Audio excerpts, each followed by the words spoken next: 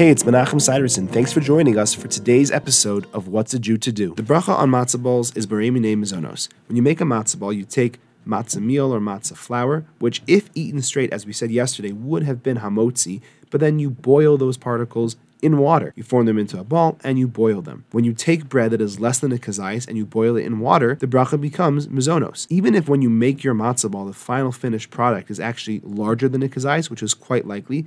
However, when you're actually boiling it, at that stage, it's less than a kazais, and as such, the bracha becomes Borei Minei Mizonos. Thanks for joining me. I look forward to seeing you tomorrow.